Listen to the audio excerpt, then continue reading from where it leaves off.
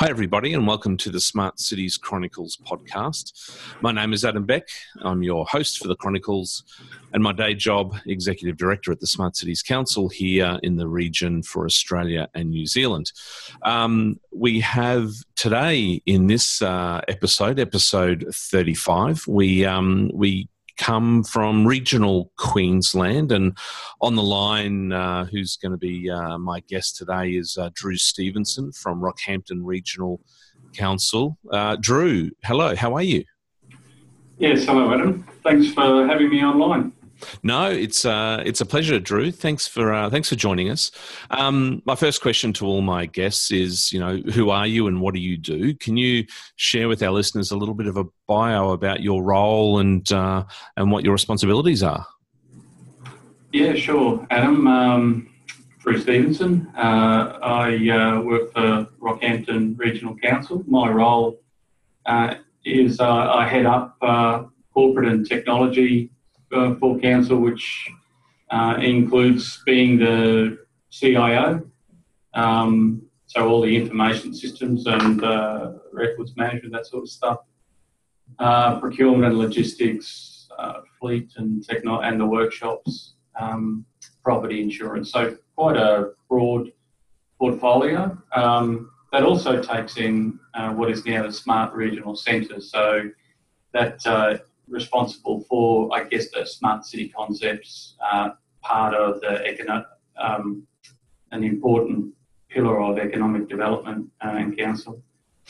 That's a Smart Way Forward strategy and our Smart Hub and a bunch of other things. Well, I look forward to sort of unpacking some of those initiatives and sharing them with our listeners, Drew. We certainly have a scattered audience geographically around the world for this podcast. Can I get you to maybe give a little short bio about Rockhampton? Who is it? Where is it? What are its sort of characteristics? What do people love about Rockhampton, the place? Yeah, sure. So we're on the east coast, central Queensland. We're situated on the Fitzroy River, which is one of the largest river catchments in Australia. So certainly the availability of water is really not a problem at all here in Rockhampton in our region.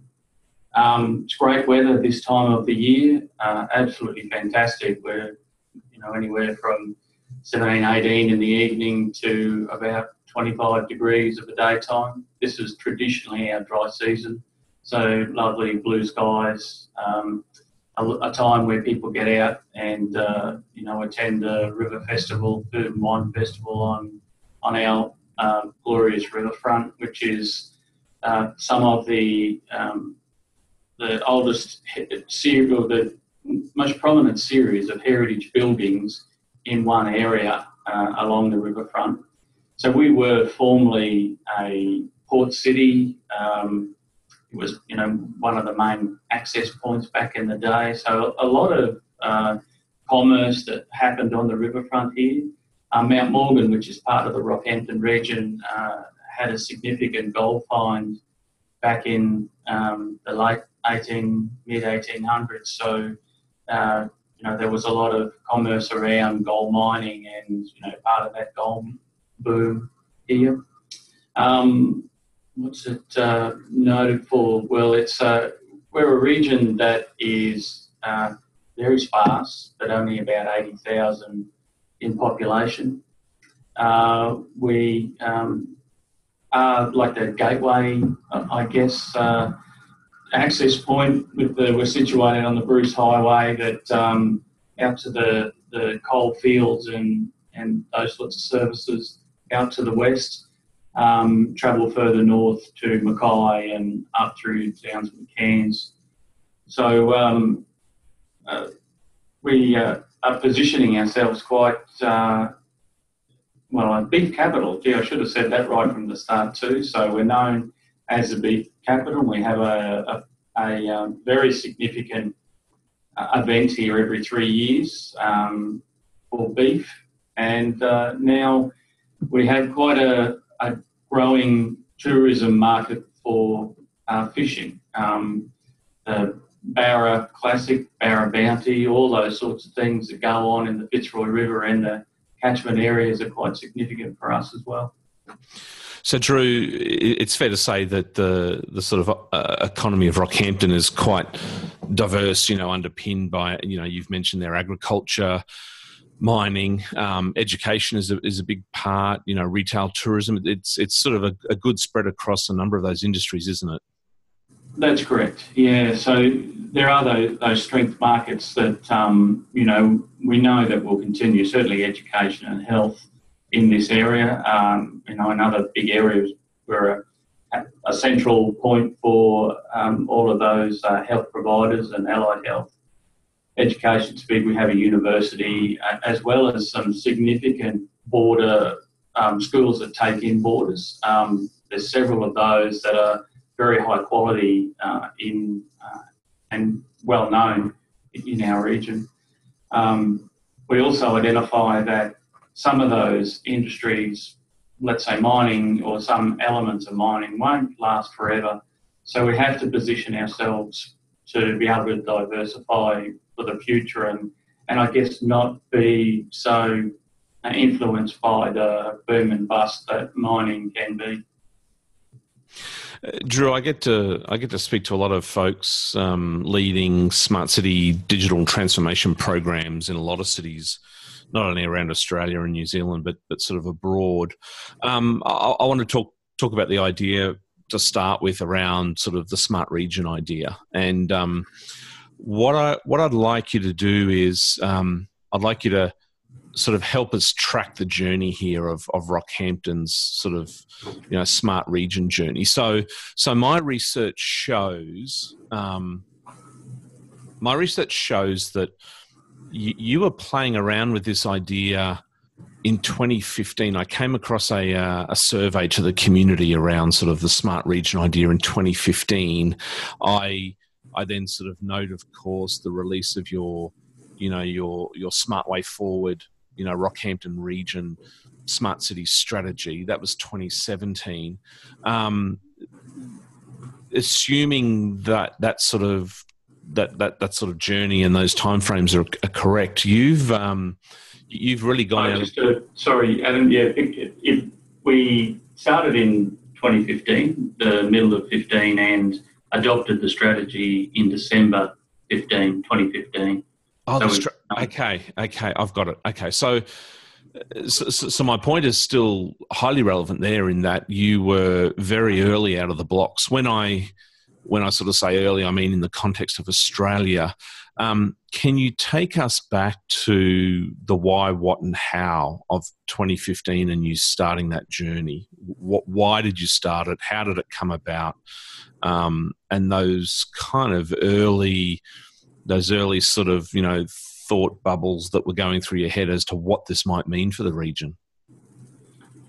Yeah, I guess let me start with saying, Adam, that there were some significant triggers in this region that made the commencement of this process, this journey, very important. So we had Tropical Cyclone Marcia that struck here in February, May of 2015. So it was when it hit the coast, Category 5, by the time it got, the eye came right through the main CBD of Rockhampton. By then it was 4 heading to 3. We lost power in the majority of the region for 7 to 10 days. Water was out at times, of course, because of our lack of power. Quite a lot of damage around the place. So, look, there were businesses that were severely impacted, businesses that never started again, and some that, even this far away, 4 years down the track, still, are feeling that pain. So in July, of course, we had to work really hard to recover. We got to that point and we started to get onto our recovery. Council in July of 2015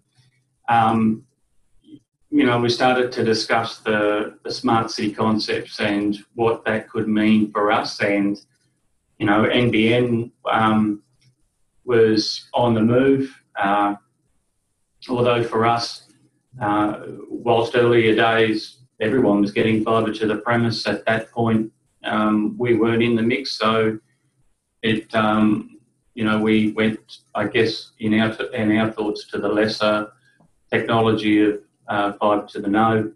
So those sorts of things really got some of the councillors and executives very motivated to look at these smart city concepts. So August, we engaged a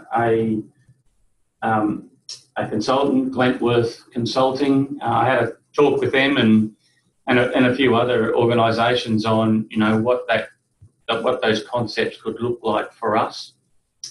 So engaged Glentworth, now GWI, to create our smart, what we determined would be our smart regional centre strategy. So we wanted to build our desire is a smart region. You hear of the smart city concepts. Of course, the concepts are the same, but we wanted our region to own this whole smart idea. And it, let me step right forward. 4 years, we certainly have distributed those concepts all the way through our region. In late 2015, because of Marcia, our unemployment was 7 to 8%, and it increased just over 10% in early 2016. Our engagement took a focus of listening to our community and focusing on what mattered to our region. Then it was to be pragmatic and prioritise and implement our plan. So once we came up with our plan, our desire was to get in and get the work happening and make those, gain value and celebrate the success on these new ideas very quickly, and demonstrate those successes early and often. Council was so enthusiastic about it that it was great. They supported me both at the table and financially to get things happening. And these initial steps, they started with listening to the community. So going out, as you said, Adam, we had a survey, but we also did wide-ranging face-to-face engagements, and that started in September, and we worked on it frantically. We didn't, whilst it sounds like it was rushed and it happened very quickly, we put a lot of time into it and were very detailed in how we went out to the community and to understand those aspirations, those business needs and the strengths and challenges.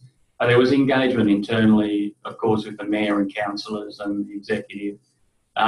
We talked about the education, so we went to the universities and key public and private school educators, representatives of health and emergency services, large and small business representatives, and a range of not-for-profits as well.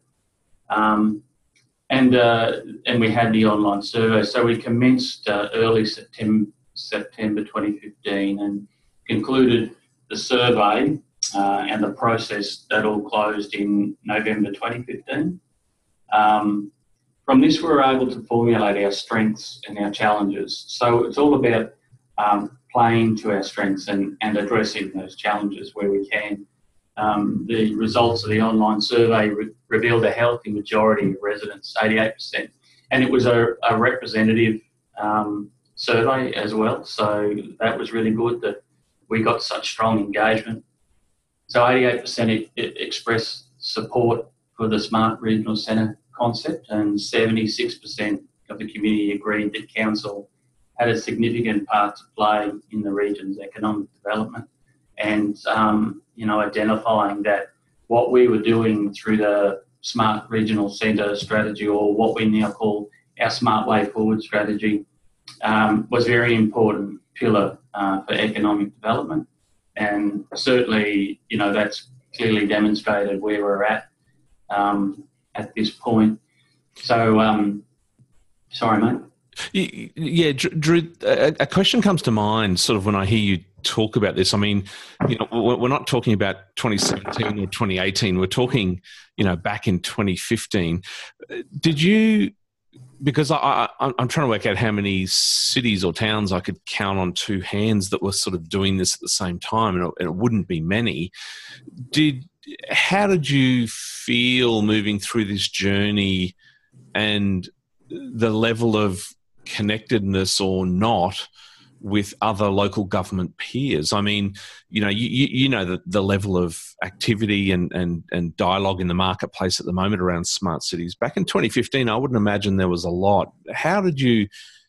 What was sort of the context more broadly outside of Rockhampton in terms of how you felt compared to others? There wouldn't have been many others around that you could sort of really sort of learn from at the time, right?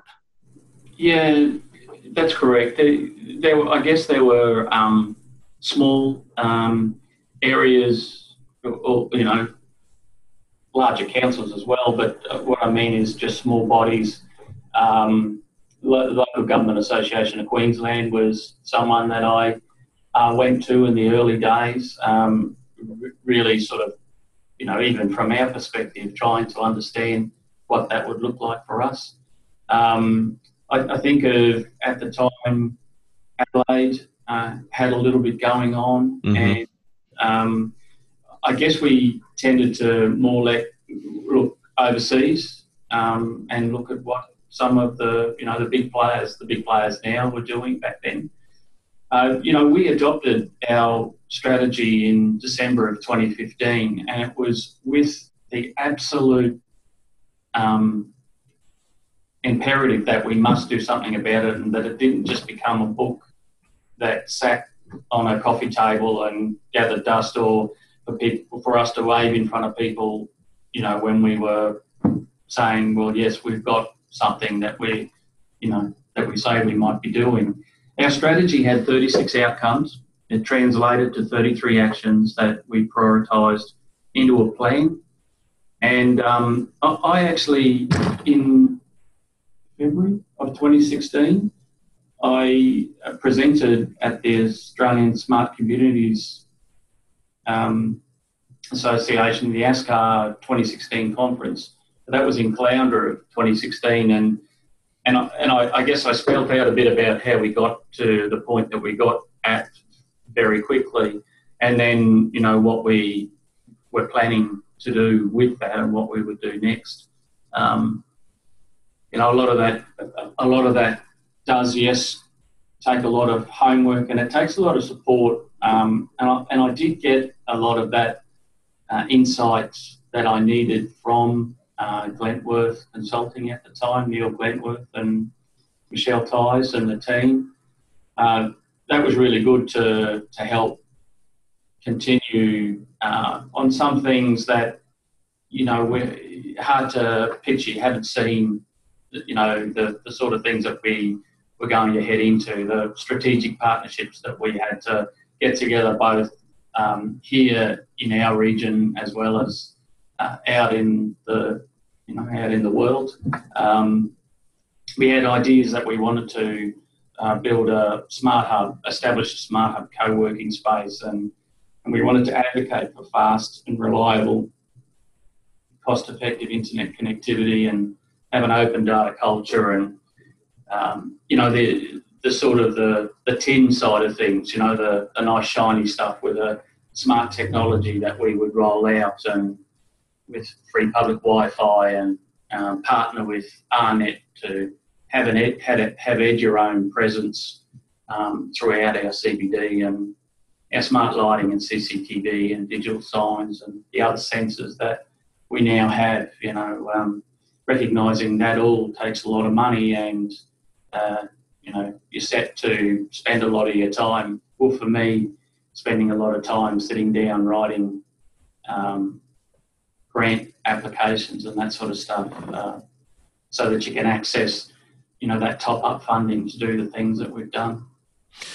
Drew, out of those 33 or whatever they were actions, what's sort of your crude assessment of, percentage through those, a third through, you've got some of the core enabling infrastructure obviously in place you've just mentioned. How are you tracking?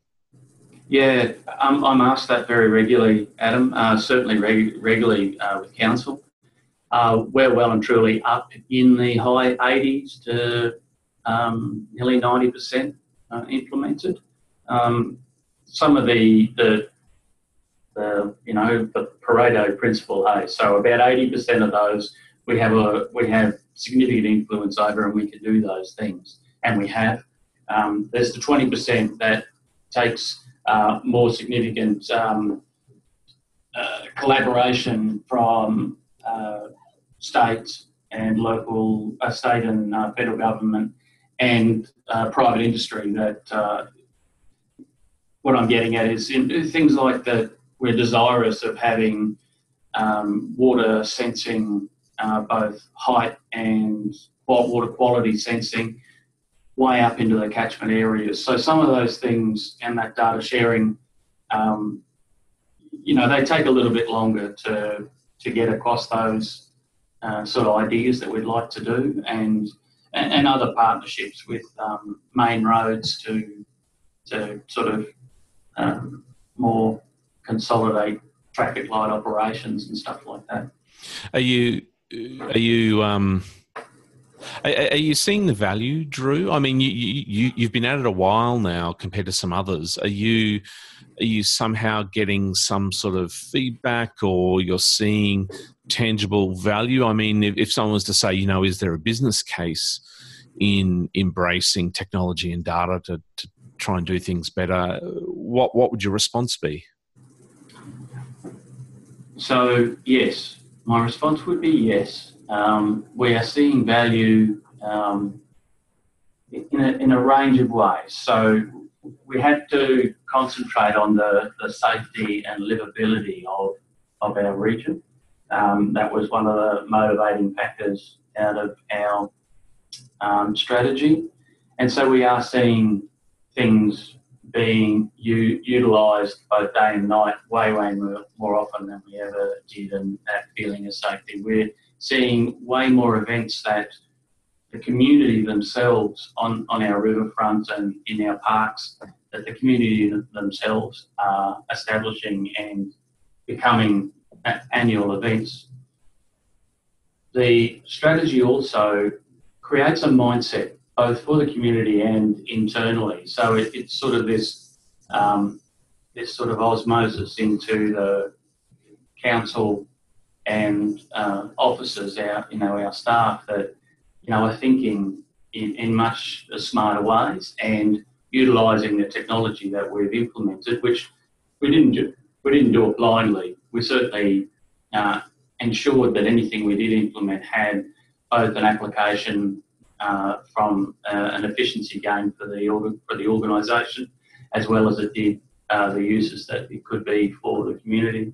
I talked about our Smart Hub, our co-working space, and one of the things I did in early 2016 was did a business case and a concept of operation on how a co-working space, something that would support startups and small business, could work in a region. And my case was based on how that can be supported in a region. I had it adopted in May of 2016, and council were fully supportive of it. And within a week, I had 2 startups that were working in garages, technology startups, one a programming company, one an technology infrastructure, called up and said, hey, we want to get into this. And they are still, key supporters of the Smart Hub. And it grew from those original 2 in May 2016 to just under 80 members of the Smart Hub now, and a much broader community. We have 26 or 27 resident startups in the hub as well, and a thriving little operation that's going there. So those sorts of successes, that sort of case for something to work for us, then they're some of the examples of the success that we have. I've also noted throughout your strategy in various locations, Drew, and indeed when I popped through, I think it was 2017, I can't remember, but you've certainly leveraged sort of placemaking and precinct development, public realm improvements, that general sort of land use sort of change and reinvigoration that's going on. You've used that as a leverage point as well for, helping test and deploy and grow your sort of smart cities capabilities. Can you sort of share that interconnection between sort of placemaking, urban design, landscape, traffic management with tech and data?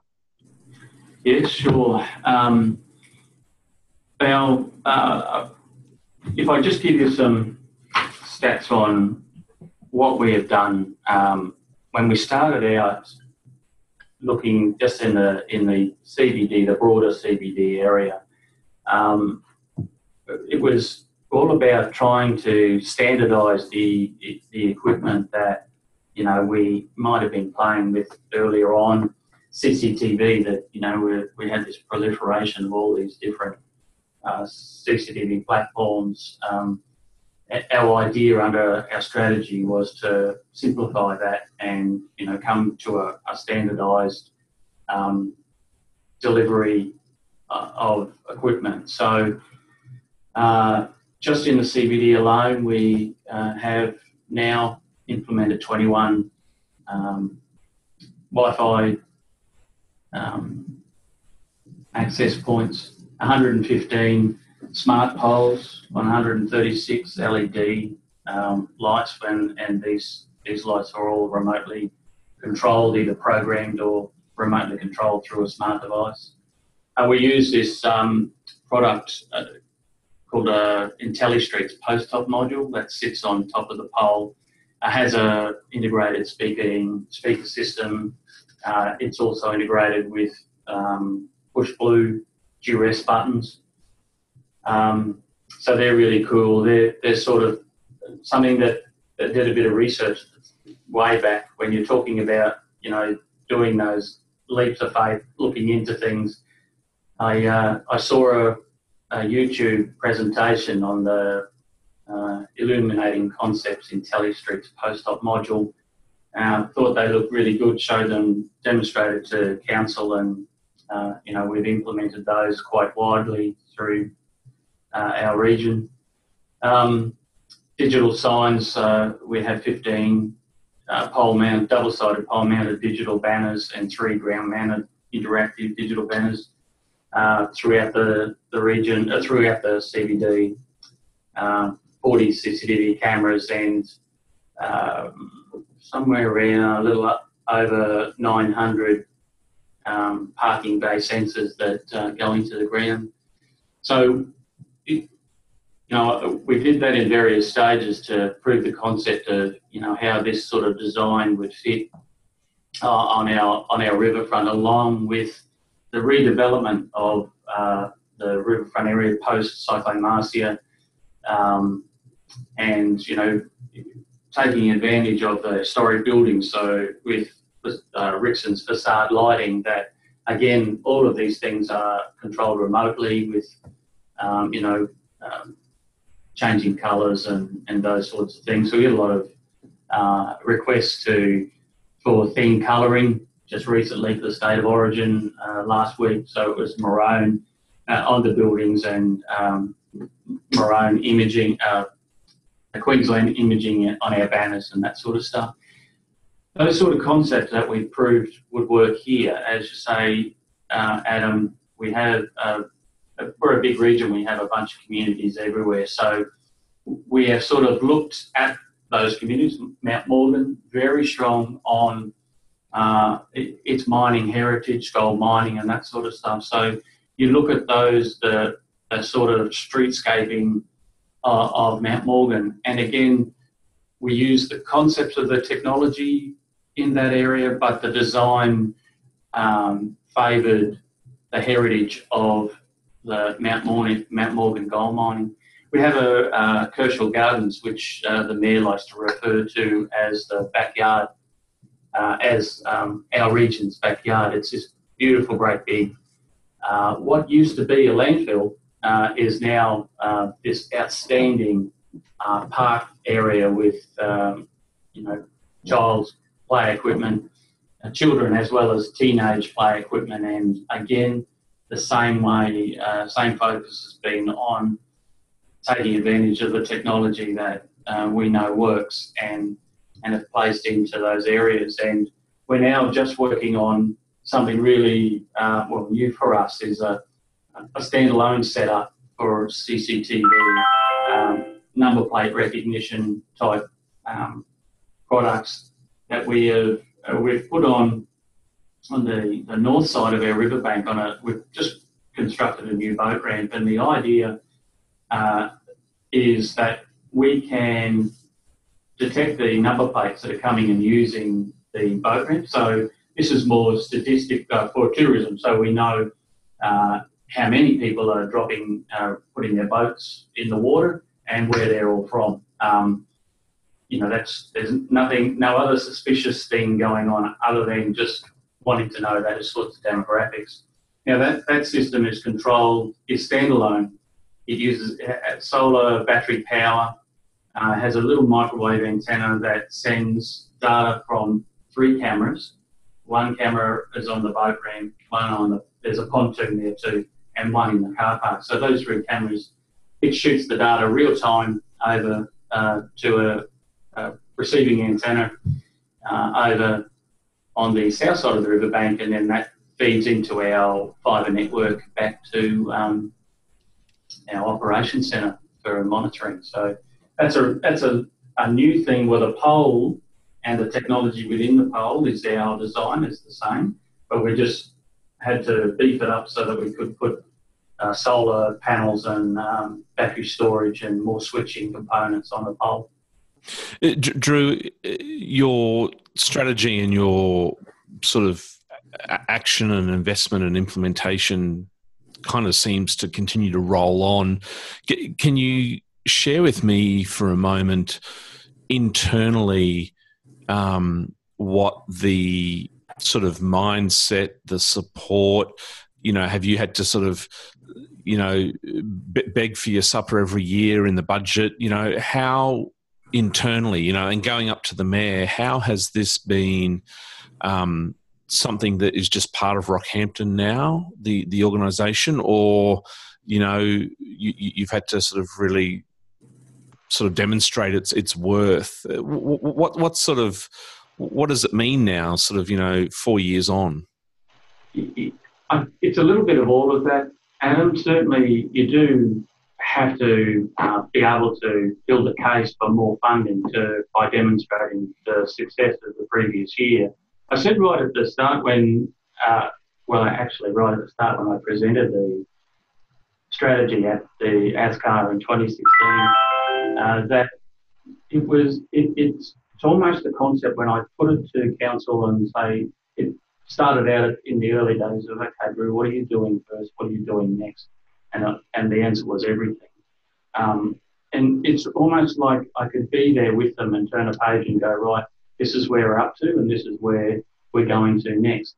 That strategy was so powerful, and the action plan even more so, because the action plan, you've got to make it real.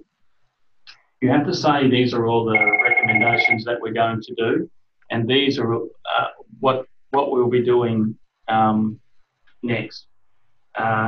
And that staged approach of when those things will be occurring.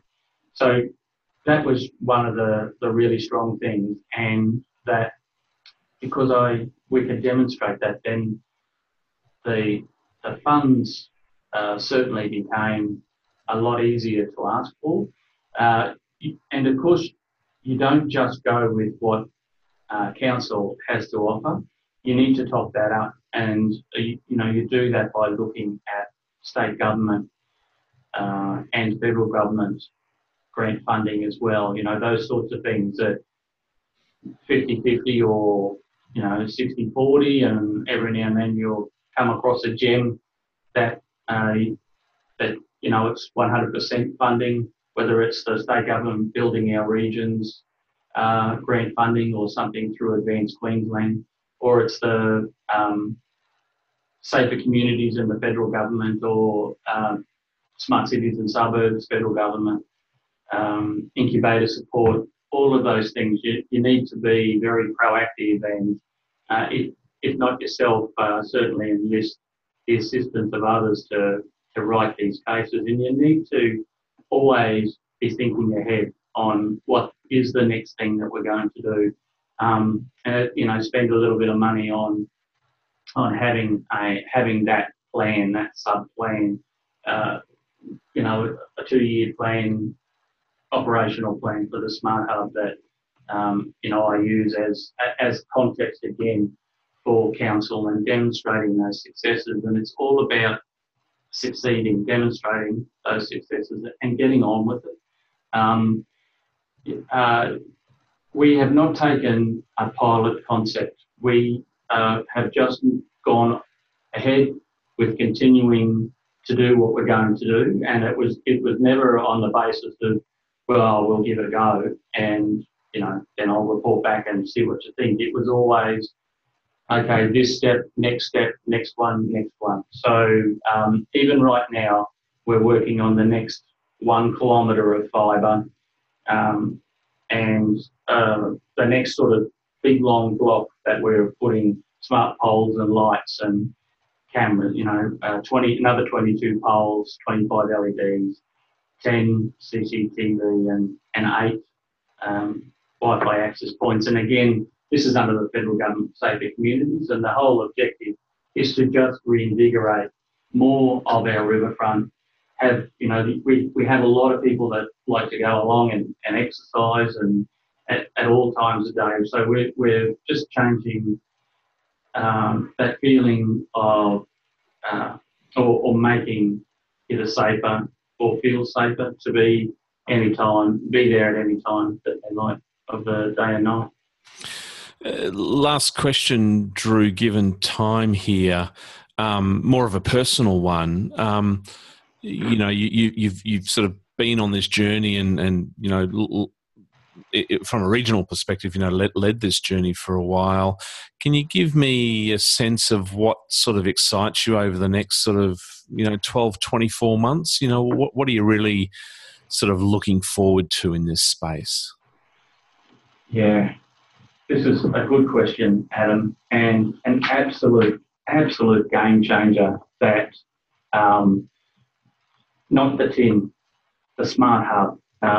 We got $500,000 funding under the Incubator Support Program, and we knew this opportunity was there, so we created. I have an outstanding Smart Hub manager. Her name is Elise Hatton. You can Google her. She is ELIZEHATTIN. She's an entrepreneur in her own right. I've been so lucky to have her working with me in the hub, and she started there in 2017. They've come up with this idea of a turbo traction lab, federally funded, the startups and small business program running over 2 years in the hub. The whole budget for it is $770,000, and it's a program that's made up of 3 80-day lab-style startup small business accelerator programs. It's led by a world-class international expert in residence and a series of outstanding entrepreneurial mentors. The first lab wraps up in August of this year, and the second lab commences in September 2019. This is such an outstanding program that it's not death by PowerPoint. You actually have the mentors with the participants doing what they need to do to establish their business and grow it to international markets. And when we finish at the end of this, the program budget includes us taking a cohort over to the States whether it be thinking Austin, Texas, where there's an expo that runs it'll be in May next year, that they go to that and have the opportunity of connecting with other startups and small business and to be able to present their ideas as well. So it'll either be there or like a Silicon Valley type location as well. So that is the big one. That is the big thing that we're working very hard on and ensuring that it's going to succeed. And at the moment, it's just going great guns. The people in there, the feedback is, really, really great. And the quality of the experts, these entrepreneurial mentors that we're getting from around the country to come and do this they're doing it, as I say, side by side. They're coming here and teaching their modules, their programs, the sort of, establishing NPV, your first 100 customers, your next 1,000 customers, business modelling, a whole gambit of what you need to succeed to international markets. This is the big one. Well, it sounds like certainly, Drew, there's a strong level of passion there, and I think if you're passionate about something, anything's possible. I really applaud Rockhampton Regional Council in that being able to sort of not just sort of move through its current action plan and strategy, but just head down and keep moving forward. So huge congratulations, I must say. We need to leave it there, Drew. I sort of look forward to circling back maybe in another 6 to 12 months to see how some of those additional actions and initiatives have gone. But for now, we're going to have to leave it. And I wanted to thank you very much for joining us on the Chronicles this morning.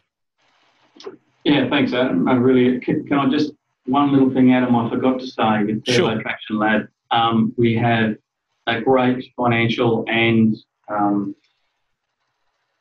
structural support from Bevan Slattery, who is one of our. We're very proud of his being an expat of Rockhampton, and very proud of his involvement and his willing to be involved. No, absolutely. Certainly need to acknowledge the good work of all your sort of ecosystem of stakeholders. And for those listening on this podcast, our guest has been Drew Stevenson, Manager of Corporate and Technology at Rockhampton Regional Council. I certainly encourage you to sort of look up Council's website and reach out to Drew in due course. They've been a smart region leader in Australia now for what I would describe as a very long time in the context of smart cities, since 2015. So a lot of good history and knowledge and experience there. For our listeners that aren't subscribing to the Smart Cities Chronicles podcast, you can do that through your favourite podcatcher, whether it be iTunes or Spotify or SoundCloud or many others. You can also head to our website, smartcitieschronicles.com, and you can send us an email at any time. The email address is chronicles@anz.smartcitiescouncil.com. My name has been Adam Beck, your host of the Chronicles, wishing you a fantastic week and look forward to speaking to you next time.